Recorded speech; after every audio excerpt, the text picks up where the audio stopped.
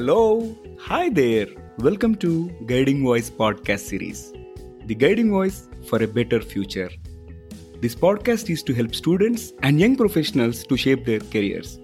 Dear listeners, in every episode, we interact with industry experts and drive some insightful conversations that will help our audience learn new things.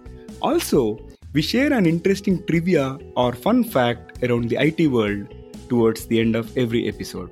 Thank you for tuning in. This is Naveen and I'm with my co-host Sudhakar.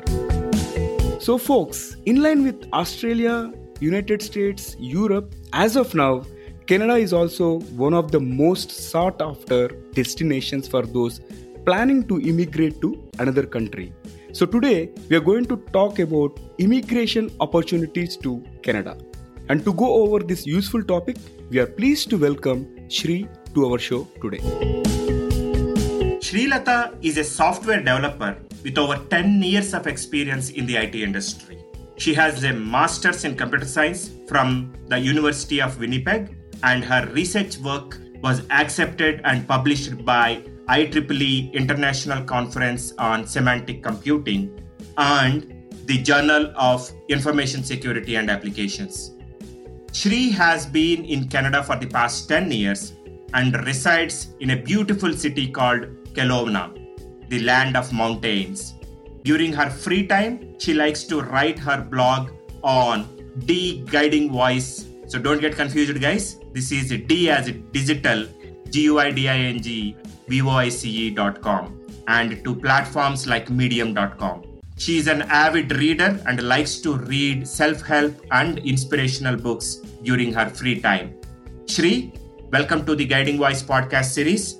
Let us get into our conversation. Thank you so much, guys, for having me. I am so excited to be on this podcast. So, Shree, let us start with your journey. How did this all start and what made you shift to Canada? Okay, so it's 10 years backstory. So I had just completed my bachelor's in computers and I was married. And just like any 20, 25-year-old, we wanted to move out of the country, looking for better opportunities and better life. But we were not sure which country to go because there were so many options, right? You have Dubai, Malaysia, Singapore, US, Australia. So we had to do a little bit of research. At that time, immigration was booming in Canada. They were taking in a lot of people from Asian countries. And the next thing was we were so close to Big Apple, so easy to go to US. So if you have a Canadian citizenship, well, it takes some time to get your Canadian citizenship. But then if you do, under the NAFTA deal, you get to work under a TN visa. So basically, it's just once you have your offer letter, you can just fly there kinds. It's not like you have to go through a whole deal of process. And then 10 years back, Australia had a lot of racism. And when compared to that, Canada was pretty much peaceful country. And then recession, the 2008 recession hadn't affected Canada much. So these were some of the topics, some of the things which made us to finalize on Canada. With your past 10 years association or staying in Canada, how is the work culture in Canada? Oh, work culture is excellent. That's one thing I love about working in Canada. So most of the companies here have time flexibility. So basically you can log in at your preferred time, especially when you're in an IT job. I'm not talking about the labor jobs. So the expectation is you will be here for 8 or 9 hours duration. You are responsible for your work. So there's no one literally sitting and watching you all the time. And any profession, they try and accommodate your family needs. They know that you have a family. They know that you have kids. People fall sick, right? So they allow you to work from home or they allow you to take time off and things like that. Shree, having been there at 10 years, what do you like most about Canada? Oh, there are a lot of things I love about Canada. But first, I think it's a very, very beautiful country. The nature is at its best, I must say. People are very friendly and welcoming. There is no division of labor. The other thing I would like to mention is the numerous policies the government has, right? So let's say, for example, I'll talk about employment insurance, where if a person gets laid off from their job or they have to take some time off to care for somebody in the family, family who's very sick, you get paid to cover your basic needs. Like say, for example, in a month, they pay you around $2,000, right? Which will cover your rent or, some part of your basic needs, things like that.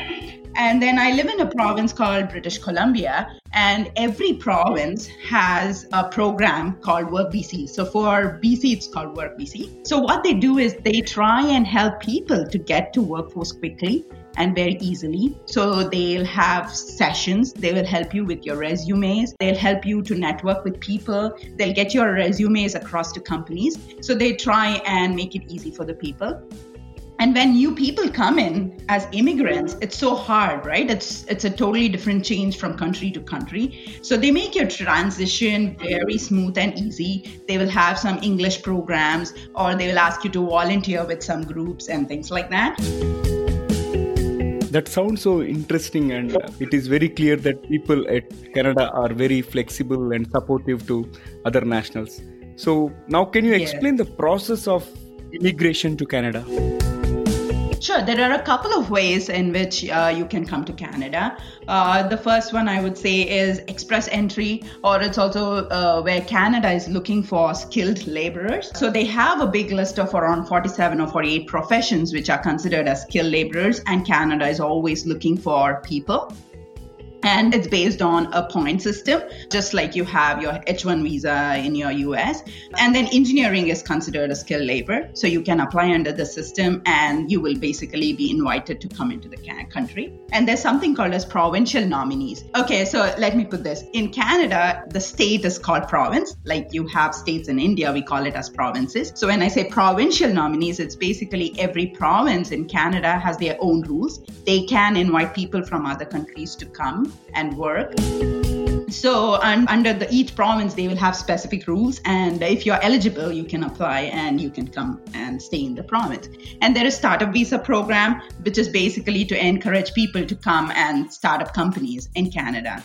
The next is study and work. This is the most common, and that's how I came to. So you can take up studies in Canada, like certificate programs or master programs. And then based on the duration of your study, you get work permit to stay in Canada, and then you can find a job. The other things are like refugees and family sponsorship. For more detailed information, I would suggest people go to the site www.cic.gc.ca. It's very clear on how to immigrate, what's the eligibility criteria, and it's all black and white. I must say it's all black and white. There's nothing in gray. It's basically if you say you have point A, and if you're eligible, if you have point A, you're eligible. That's as easy it is. Shree, it sounds really a transparent and skill-based evaluation. Yeah, that is really good to know. With your experience with Canada for the last 10 years, can you please share with our audience on some of the tips that will help them to have successful immigration to Canada? Absolutely. I think first important point is English skills. They are very important. Like if you're going towards the east, like Montreal or New Brunswick, they focus more on the French. But then as you move west, the central and west part, it's English. But still, if you have to come to Canada, you need your IELTS and TOEFL. So I'm saying just get some coaching. Everyone needs it. And once you're here, you need to network with a lot of people. Be ready to volunteer locally because it adds a lot of value to your resume. People value it so much. I can't stress it enough because volunteering is considered so good for you. And you have to be positive, which I shouldn't have to say. And then the other thing I would say is get a job, right? As quickly as possible. You have to pay your bills, right? Because you know that people from India, it will be very hard for them to support you. So just get a job. And then if you are also studying, it's very important you focus on your studies and complete it on time because your work permit will be based on that. So it's very important you focus on your studies too. Don't lose your focus, again, I want to say. And then if you're coming as a student, you need to do your research, a lot of research before coming in. Yeah, these are some tips, I think. They are really helpful. So Shree, you already touched upon the opportunities that we can focus on. Can you please throw some light on the broad level opportunities for both student community and the experienced professionals? Okay, can you believe that around 1.7 lakh people come to study here in Canada every year. It's a big number, yeah. Mm-hmm. And there are certificate courses, master courses that you can apply for. And I would say don't go for privatized institutions to start off because you don't know a lot about these institutions. So they might promise you so many things. And then once you come here, you might get into a lot of issues. I have seen people going through a lot of problems because you might not get work permit and things like that, which you're not aware of initially, right? And then if you have experience in India, it will be considered here, and it is good if you have an experience.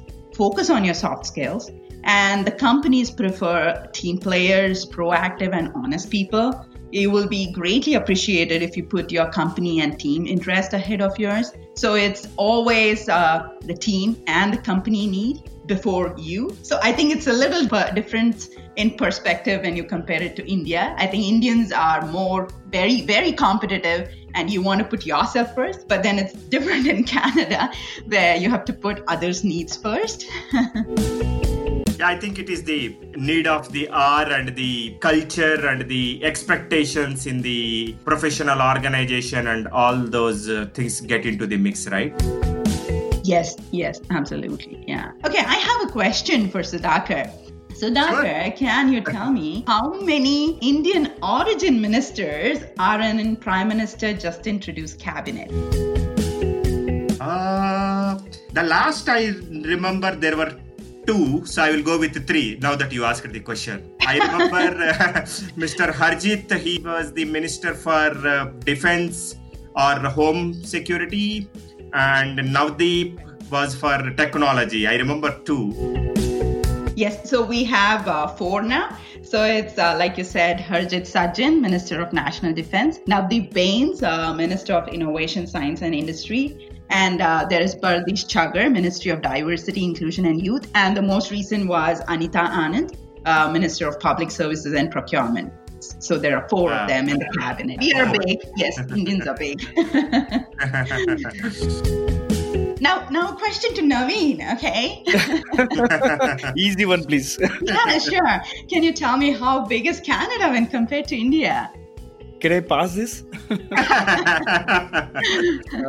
Probably I'll take a stab. Is it like 4 times the size of India? Yes, kind of. It's 3 times India, but then the population, listen to the population. Canada's population is 38 million. It's around 3.8 crore when compared to 1.2 billion population of India. 1/30th or something, right? Yes. Excellent. So Shri, one general question, not necessarily from Canada immigration standpoint. Right. You have studied in India, you continued your studies in Canada, you have seen the world. What are some tips that you want to share with our students and young professionals that are aspiring to grow in their careers? Something that is universally accepted, universally required. Yeah, sure.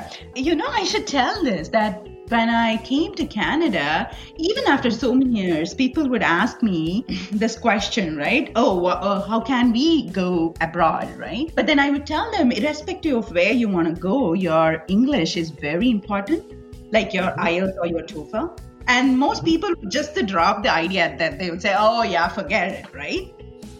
So I just want to encourage youngsters to not get discouraged by it. I would say, like, if you have completed a 4-year bachelor's, then English test is just a couple of months of preparation, right? So don't get discouraged, just get some coaching. I think it's just a matter of getting some coaching. The other factors is, when you leave your country and go to another place, you will be totally alone without family and friends. So it's very easy to feel lonely, and you feel like leaving everything and going back because you start missing the food, you start missing the colors, the festivals, your people, right? But then it's so important to have your focus why you came here. And I can say that with respect to Canada, I can say that it's a very cold country, right? Like weather-wise, give or take 6 months in a year, it's cold. Like even now, the temperature here might be around 1 or 2 degrees. Yeah. That's doing good, right? And then this is a good weather temperature for winter, 1 or 2 degrees. There are like Winnipeg, it's around minus 15 now, I think. Wow. Right? And when there is a lot of snow, believe me, when you have just white everywhere, it gets very depressing. You don't see a lot of people outside. I think it's the same for any country. Like even UK gets cold, right? It's believe me, it's so cold, so windy too there. And also rain. Yes, exactly. So it can get very depressing if you allow it to. And then I think the final thing is when you go into a new country, you will have to start working at a restaurant or a gas station to pay your bills. So it's not just about you. Everyone does it. I have done it. I've worked at a restaurant, right? And it's not about the question of ego or your family status or your family background. Like in India, you have that, right? Oh, you can't do this job or you can't do that job based on your education, based on your family things. But when you come abroad, there's nothing like that. There's no division of labor, like I said. So be prepared for that. You be prepared mentally to get into any job that you find. But, and then, always remember your goals. Don't lose your perspective. And believe me, once you have a job in your profession, your life gets way, way better and you can do a lot for your family, for your community. Then I'll say your time is respected, your life is respected, and the efforts will pay off. Yeah. Thank you so much, Shree, for joining us today. It was indeed a great conversation on overall experience of living abroad, especially in Canada, and of course, the tips that you have given on the immigration steps. Thank you very much. Thank you so much, guys. It was so lovely to talk to you. Thank you, Shree. Appreciate all the insights and your time. No problem at all. To know more about our speaker and the content, visit or follow us on social media. We are available on LinkedIn, Facebook, Insta, Twitter, Pinterest, and also on YouTube. Just search for The Guiding Voice and then follow, like, subscribe to us, and please share within your network. Also, please feel free to email us at The Guiding Voice for You. That is THEGUIDING VOICE 4 as a digit, U as a letter at gmail.com. Or WhatsApp us on India number 9494587187. Again, it is India number 9494587187, and we will be happy to collaborate with you. All right. So it brings us to the trivia segment of today's episode. And today's trivia is about astronauts. The astronauts of Apollo 11 couldn't get life insurance. So instead they signed photographs so that their families could auction them in case if the landing went wrong. But it's good that the mission was successful and the families didn't get a chance to auction those. Interesting, isn't it? Thank you for listening.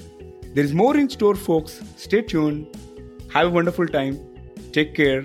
Be safe. Until next time, bye-bye.